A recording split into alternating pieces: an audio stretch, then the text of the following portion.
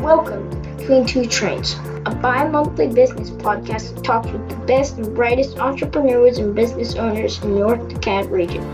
Today, your co-hosts are Van Pappas of Oxygen Financial and Tom Abbott of Thomas Raymond Realty. And now, Between Two Trains.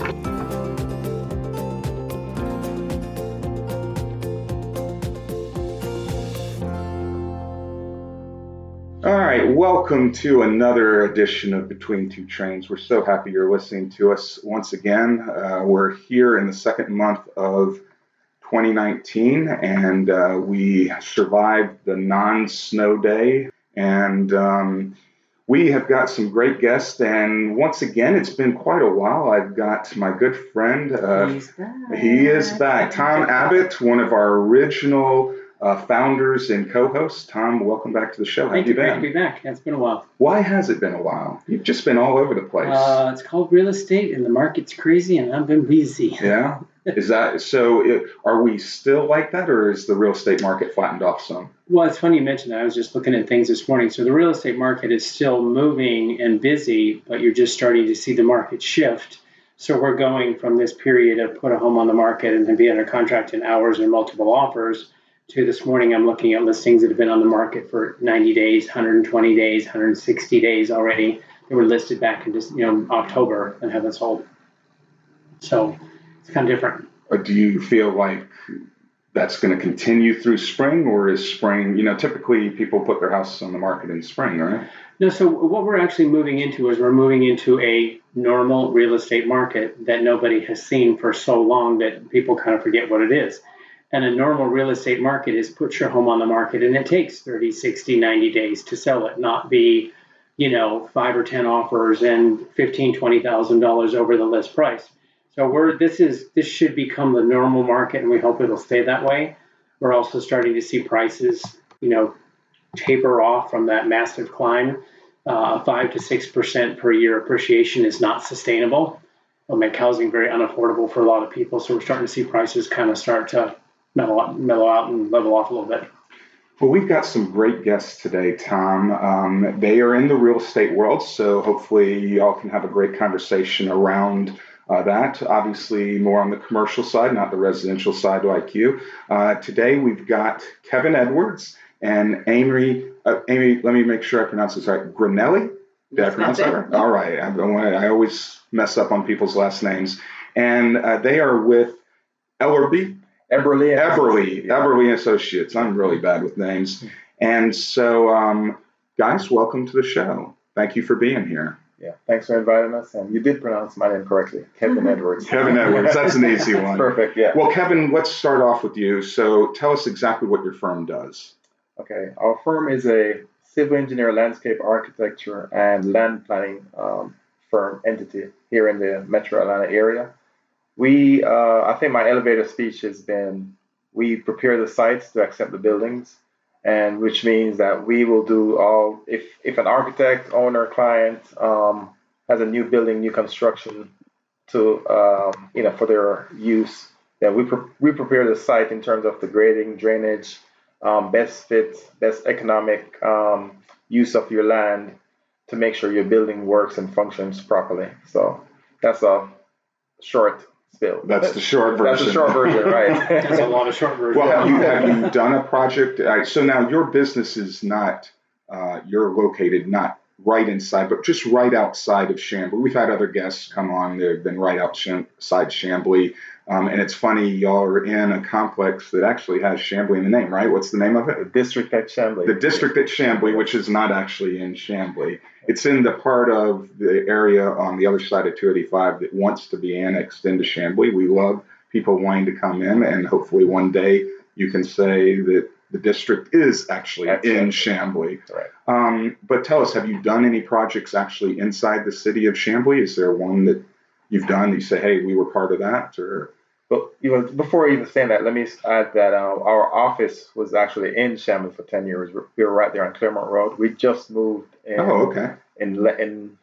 This month, February will be 1 year since we moved outside. And, at the time, that was when the negotiations were being done to incorporate our new park into Chamblee. So our heart is here in Chambly and has been for 10 years. What caused that move? Was it just you needed more space, or because Chambly is starting to rise in value that the rents or whatnot were higher? Did y'all own the building, or did you? Yeah. So the building we were in, we actually owned it. And after about 5-6 years, we sold the building, but we had an extended lease for ourselves to stay there. Sweet deal. Mm-hmm. However, with new owners and the cost of the rental costs, which were increasing, and the fact that we were growing faster than the building could hold, we'll have to either move to a different floor or kick somebody out from the next side. So with the growth that we were seeing, we started, figuring out we probably need to move. And we did look in similar radius to where we were, to the city, to downtown, to where we do a lot of our businesses, and end up being where we are today. Excellent. Now, how many employees are there at the firm? Yeah, we are 30 employees. 30 employees. Yes. Okay. And so, as far as what you do, I had mentioned, asked a second ago, have you done a project inside Chambly that you could say, hey, we were part of, or mainly your projects throughout Atlanta? Where are you mainly working? But we look at ourselves as a Metro Atlanta, so because we have one office here, and we use the term civil. Civil is good to be where you are because it's a site-related project or product. We've done the CDC, which is in Chambly.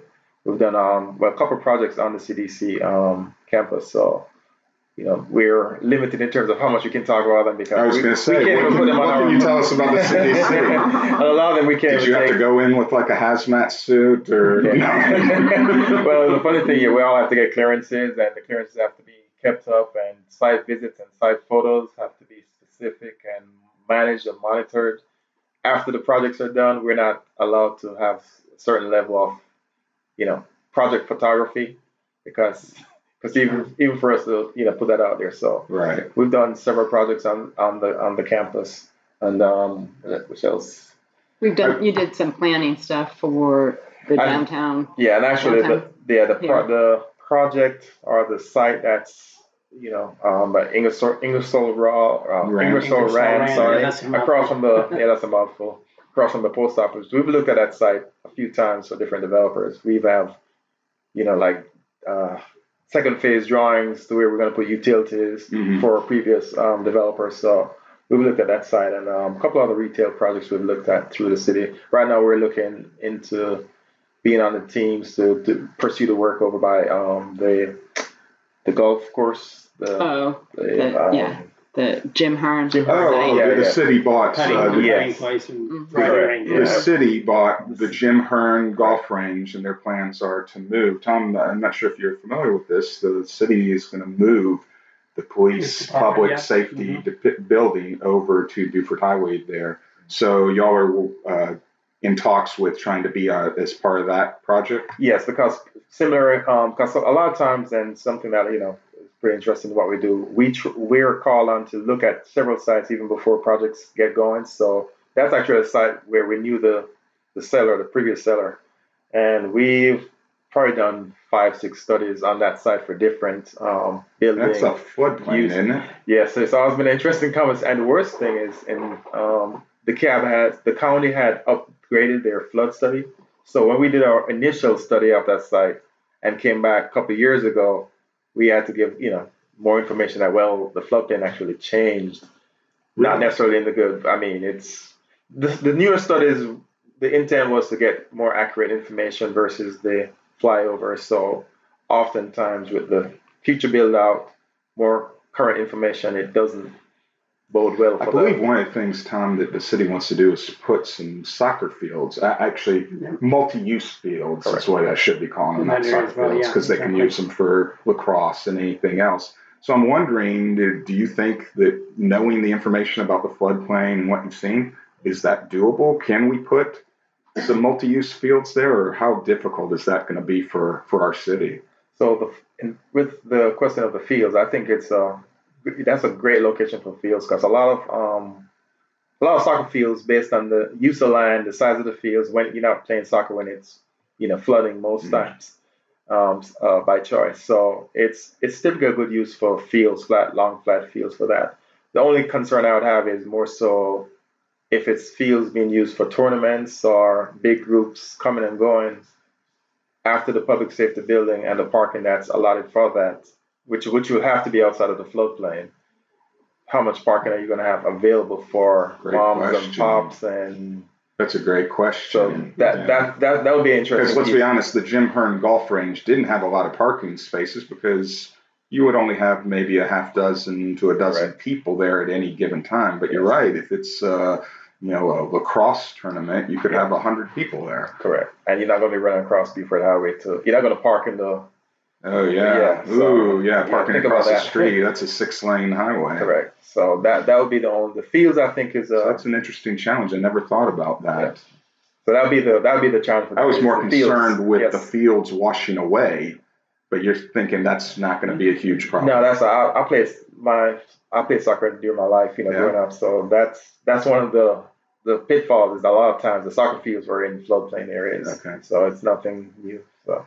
So when you work on projects and go out and do site studies, do you do a lot of your work before someone even purchases a property? Like they're trying to find out, hey, we want to put blank on this site. Will it work? And so do you go out and do a lot of that before it's ever even announced and anybody even kind of knows what's going on? Yes. A lot of times, one of the funny things is we have a lot of projects in our office, Project X, Project Y, because a lot of times before the announcements or sometimes even the owners agree to what they want to put on a parcel, because sometimes they're even looking at multiple parcels for the same. So two won't go, one will go. So we're oftentimes, and actually we encourage that to don't just look at the land to say, okay, this is where I'm going to put my product. Will it really work? Or is it even cost effective to put your product here? Our job a lot of times is, yes, we can make it work, but it's going to cost you. It's going to cost you X, it's going to cost you Y. Walls, a lot of dirt you have to bring. Engineering. Discovered that, in order to make it work, we're going to have to build a retaining wall over here to that. Okay. Yes, floodplain, different mitigations that we have to do. So that is one of the key pieces where, yes, so short answer, yes, we do look at things That's before. the way we like to work is, we can be more effective for somebody buying a piece of property if we can help them, guide them from the very outset of how best to use the property. What are the stormwater requirements? Do you find usually in your business that if you do that study that developer, person, company, whatever, continues to work with you, or does it happen that you'll do a project, you'll do all that work, and then they hire someone else later, like when they move the project forward? How does that kind of work? To me, that's more the 80-20. So 80% of the times, because the people who invest in doing the true due diligence on a parcel, and you give them the information, good or bad, and then they made their assessment, it's more prudent for them to come back to you and say, okay, take this from here, versus having to allow someone to get caught up to where you left off. Makes sense. So yes, 80% of the time, that's how it's set up. Okay, great. Well, I want to put you on the spot here for a second. Y'all said that you do projects throughout the metro area, that you're all over. There are a lot of municipalities and different government entities all throughout Metro Atlanta. Since you have to deal with these municipalities, and you're smiling, I see that. What to put you on the spot, is there one that you would say, hey, we really like working with this municipality, they're just really easy to work with? And then conversely, the other end of the spectrum, is there one where like, man, they are the worst? And I know you probably don't want to burn any relationships, so if you feel like you don't want to answer the second part of that, I understand. What's the best municipality to work with? What's the worst municipality? Or the characteristics of a good person. Yeah. So there you go, Amy. Completely correct one, Amy. I like the way Amy just put that. So the characteristics of the good jurisdictions or municipalities are the order and the format, because most design firms, whether it's us as civil engineers or architects, we don't mind getting the rules. This is what you need to get done. This is what you need to get done. Whether it's a checklist format where we get the checklist ahead of time, we have 100 things to do.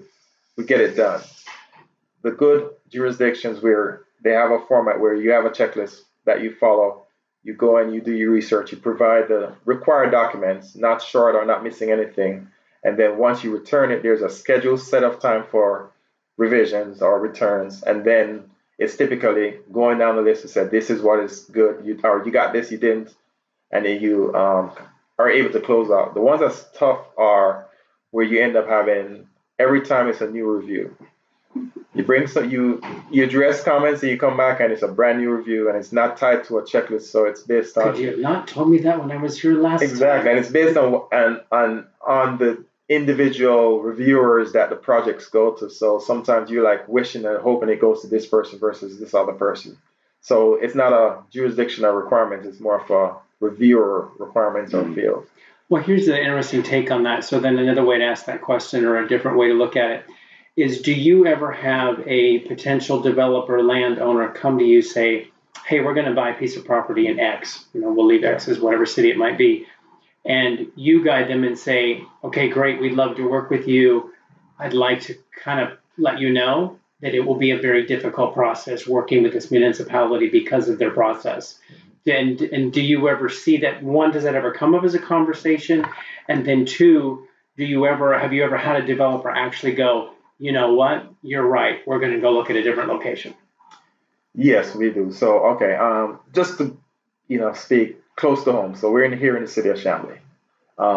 When I have projects where it's within the city, but it has a county-run water and sewer jurisdiction. So for every one of our jobs that we're designing, this is a parking lot, there's a use requirement and there's a sanitary sewer expectation. So here where we are in Chamblee and Brookhaven and Tucker, all the surrounding cities that have DeKalb County water and sewer, there's a known issue right now with the jurisdiction with their sewer capacity and sewer evaluation. So we have actually even partnered with Stonemount and CID. They have a CID that's set up for whatever projects they're bringing in to their CID.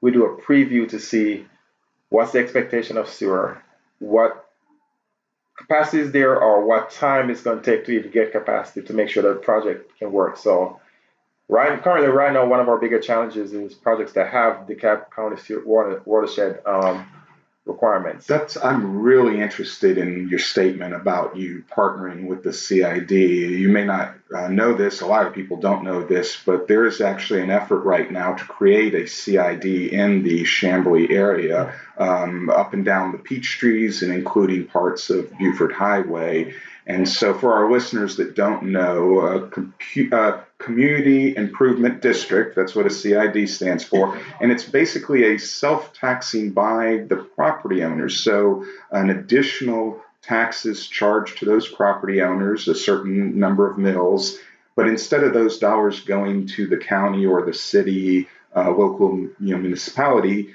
it goes into a separate coffer that is then used for projects that those property owners deem as desirable. So I'm curious as to how did that relationship with the CID come about? Did y'all say, hey, we're going to reach out to them and form this relationship? Or did the CID, since we don't have one yet, is this something that could benefit our city by having the CID? Should our property owners be saying, yes, we need to be part of a CID? Because I think that's a big question when you have a lot of small mom and pop property owners who go, you want to tax us more?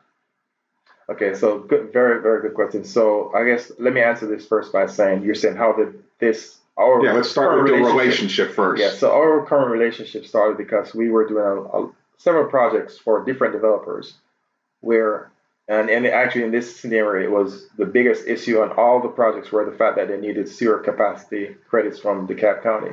So when there was a CID already in place, and the director or the chairperson called a meeting with the members of the CID and found out that our firm was on several of the engineering teams working on different projects within that CID. So they asked us to come in and just say, overall, to not only the ones who know, but to the ones in our CID who don't know what you guys are going through, let us see if we could come together and speak so they can hear what the expectations are. So with that, and just fast forward, what that allowed us to do was to identify the area, one, two, identify the challenges that were everyone that was in that CID, if they did a new project, even if they weren't doing it then, if they were planning to, they knew exactly what they were going to be up against. And what it also allowed us to do is we actually went to DeKalb County and said, this is not a one owner or one project that's coming.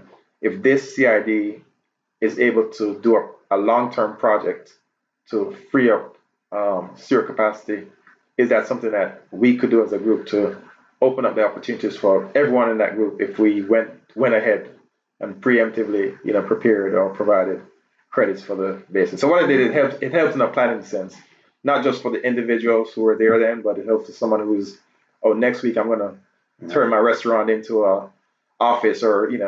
So it sounds like, just to recap, it started off with the CID approaching you saying, come present to us, tell us about this. And then that formed into a more longer term relationship. Yes, correct. That's awesome. I love that. I love that. Definitely. Tom, what do you think about the CID? Should Chamblee have one? Absolutely.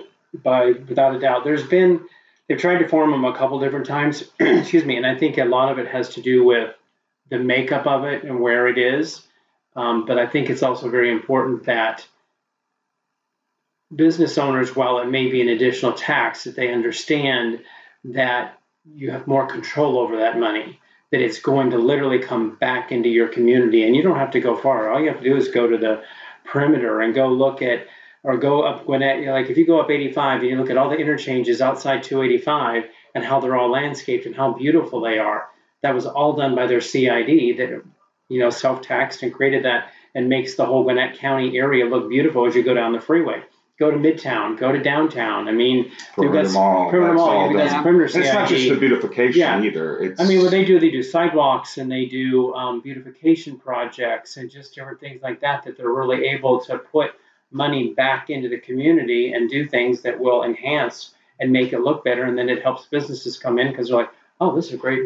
Things really look good around here. I know over at the Perimeter CID, one of the things besides beautification is they actually pay those police officers that are out there during the rush hour helping direct traffic are paid for by the CID. It's not Dunwoody saying, hey, we're going to put police officers Same out thing there. Like in Midtown. Midtown Blue is all paid for out of the CID funds. CID Correct. funds. Yeah. Right.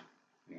And the only correction I want to make, because we do have some business owners that listen to this podcast, and I don't want them to freak out by your statement where you said the business owner's paying. It's not actually the business owner. It's the property owners. Now, we do have a lot of commercial property owners. They're also running their business. For example, right here, we're in this beautiful building at 3411 Co-working. The owner of the property also runs the co-working business. So there's a prime example of here's someone who would have to buy into that and say, how is that going to not only help my property, but help my business? Right.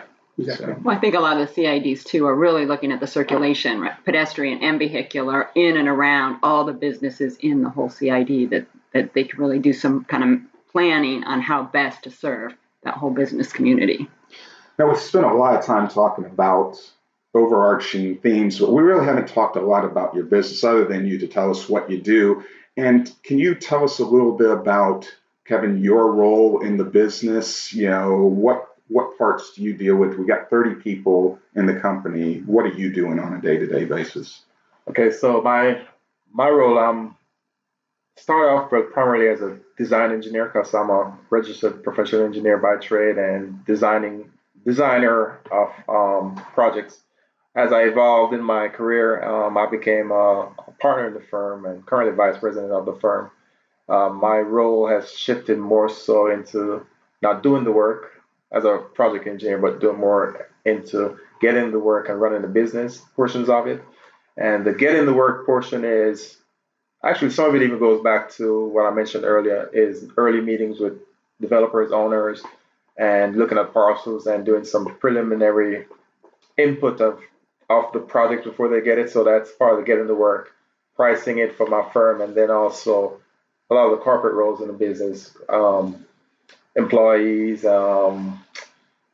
just general marketing, some of the marketing functions, working with the group in that. So I've kind of evolved more from design into more of the corporate role over my years. So I want to ask you, as a financial planner, what I heard in all that, the first phrase was partner. So how many partners are in this company? How many of them are you?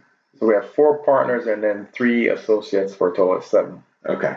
7 owners. Seven owners. So we've up to this point, had a lot of mom and pop businesses, a lot of owned businesses. And the overarching theme is, when we ask, would you take on a partner?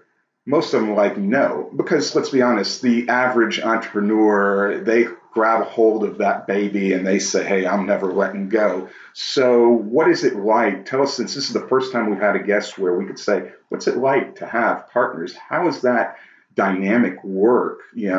How do y'all function together? Do you meet regularly and say, all right, here's what we got going on this month and vote on stuff? Or does everyone sort of have their own little fiefdom? No, so I mean, in my opinion, the fact that our firm is 30 people and we have 7 owners with 4 partners, it's a unique mix in that we're a small firm, but we feel like we run the firm in terms of the decisions. We do our strategic planning. So to me, it's a good mix because I know original Dan Eberly, who the firm is named after, he was 100%. At some point in his transition, he figured, I could be worth more than being a one-man owner, $1 million firm, to the number of owners we have now approaching $8 million. So that buy-in at that point. Yeah, so we have more buy-in. We have profit sharing. So we set targets, and based on us achieving the targets or not, then we can feel and have the actual be compensated for the effort. So each of us have a portion of the firm. That's why I mentioned running the business, doing the work, or getting the work. We all buy into some portion of that, or some dual portion of that. And as an owner, we are always saying, okay, you're now an owner. Which 2 pieces of this do you want to take charge of? Sure. So. Well, we got to take a quick 30-second break to hear from one of our sponsors, and then we're going to come back and play a fun game we like to do called Hot or Not. Tom, I know it's been a long time. You remember Hot or Not? I certainly do. All right. Well, we're going to take a quick break, and we'll be right back. If you recently got divorced, you may be wondering how to pick up all of the financial pieces. Is it time to make a new budget, new goals, and get a new game plan with your investments? What about the best way to save money on your taxes? Take control of your money future. Go to oxygenfinancial.net to schedule a complimentary meeting today. Go to oxygenfinancial.net to get started right now. Securities offered through Kestra Investment Services, member FINRA SIPC. Advisory services offered through Kestra Advisory Services, an affiliate of Kestra Investment Services. Oxygen is not affiliated with Kestra. Welcome back to Between Two Trains, a bi-monthly business podcast where we interview the best and brightest entrepreneurs in the North DeKalb area. We are ready to play our Hot or Not, and I'll take the first one. So Kevin or Amy, either one of y'all can answer this. Hot or not, Chamblee? Hot. Just plain old Chamblee. Hot? Kevin says hot. Oh, definitely hot. All right, Amy, why is it hot? Well, I think because you see both the economic development coming on the commercial side, but also on the residential side, that with the MARTA and the movement out from the city of Atlanta, there's a lot of interest and excitement happening in Chamblee right now. You agree with that, Kevin?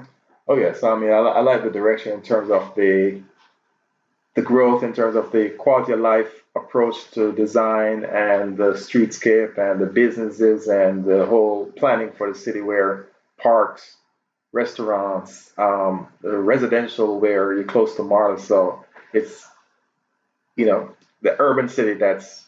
So would you say that this phrase live, work, play is more than just a catchy thing that cities like to say, but it's real? I mean, is this really the direction we're going, that live, work, play? It's real and it's alive. And being in the development world, I'm seeing that more. It took me a while to embrace, but I've definitely embraced it and appreciate it, especially when you go after the fact to a city or a location where it wasn't that way, set up that way, and then you actually experience park, walk over to the the water fountain, the playground area, and then go to the park, go to the restaurant. So I'm interested. Why did it take you a while to be sold on the idea?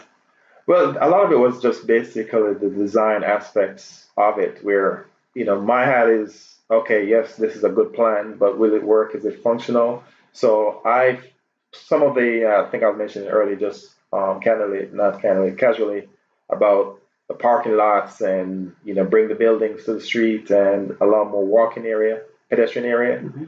A lot of my thoughts in the metro area was people like to just, 5 people in a house, 5 people drive different cars, and those are old habits that weren't going to be broken. Especially here in the South, we are so tied to our cars. Yeah. Hell, if I'm at the Chick-fil-A in Chamblee Plaza and I got to go to the Office Depot, which is just a block away, guess what? I'm not walking to the Office Depot. I'm getting in my car and driving there. However, and I need to change my mentality. I know that because I'm still stuck in that past. I haven't bought in like you have. Well, that comes from how it's been designed around automobiles, in the sense that if you were in Manhattan, you would walk 3 times that far and not think twice about it, because in that distance you have so much to take in.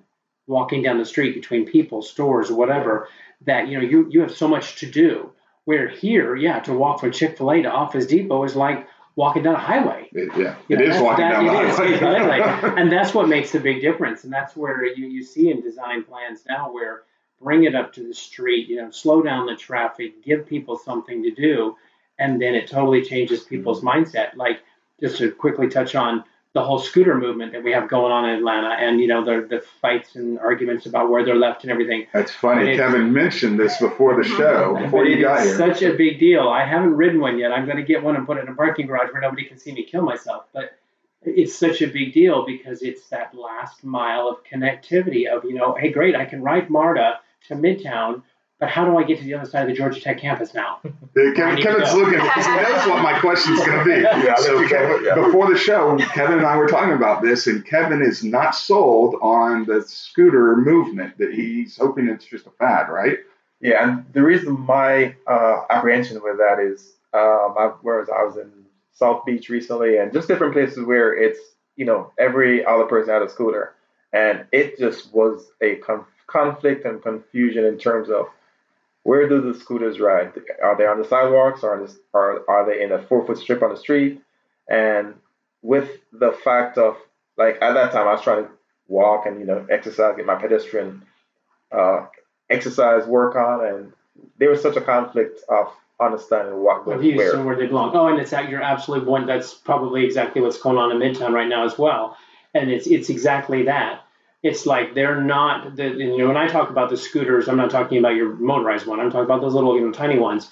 And the thing with them is like, you don't want to be riding that down the street or on the downtown connector, as you've probably seen the picture of one that was on the downtown connector. But you also, don't want to be on the sidewalk. So where do I go with that thing? And exactly what design needs to happen, and it probably needs to happen sooner rather than later, is you need to start looking at streets that are designed with a bicycle path, which we've been talking about for years, and we're very slow. And like even Chamblee, as they're doing design now, like around the MARTA station, we need to keep that in mind, that as they start doing sidewalks and stuff, hey, let's leave room for a bike lane, because those scooters will be out here too. And it will make Chamblee that much more desirable if you come into the MARTA station and you need to get all the way over to, someplace on Peachtree Boulevard. Boom. You want to have Tom, we have time for one more hot or not. Do you have one to throw in? Yeah, real quick. I'll do this. Is the customer always right? Ooh, and this is interesting because you don't have traditional customers. No, we don't. So we are a service provider, so our approach is the customer is always right. However, it's still not, because the challenge is they're not always right. They're not always right. And we, they always say, like, designers are the bearers of bad news. So we, based on our role, we're not the artistic. We're the engineers of what can go, what can go here from what cannot. So we have to present the exact facts of this is what you have, this is what you deal with, and then work backwards to say, with what you have available, this is what you can get, and it may be at this cost. Are you willing or able to deal with that? So right. Most times it's not the first thing the client wants that they come in and they get because of that, and we are always ended up having to say, well, not really. These are the this piece of land has been here for 40 years undeveloped because of this reason. There's a reason nothing's been built here yet, right? Well, Kevin, Amy, thank you so much for coming on the show. We really appreciate it. And you can catch us in 2 weeks where we'll have another great entrepreneur for you. In the meantime, go back and listen to some of our old shows. If you're on iTunes, Google Play, Stitcher, you can check us out on there, or just go to our website at betweentwotrains.com and check out all of our old episodes. Tom, thanks again for co-hosting. Let's not make it 6 months. Right. Let's get you on here again We'll do it. a lot quicker. And thanks for listening.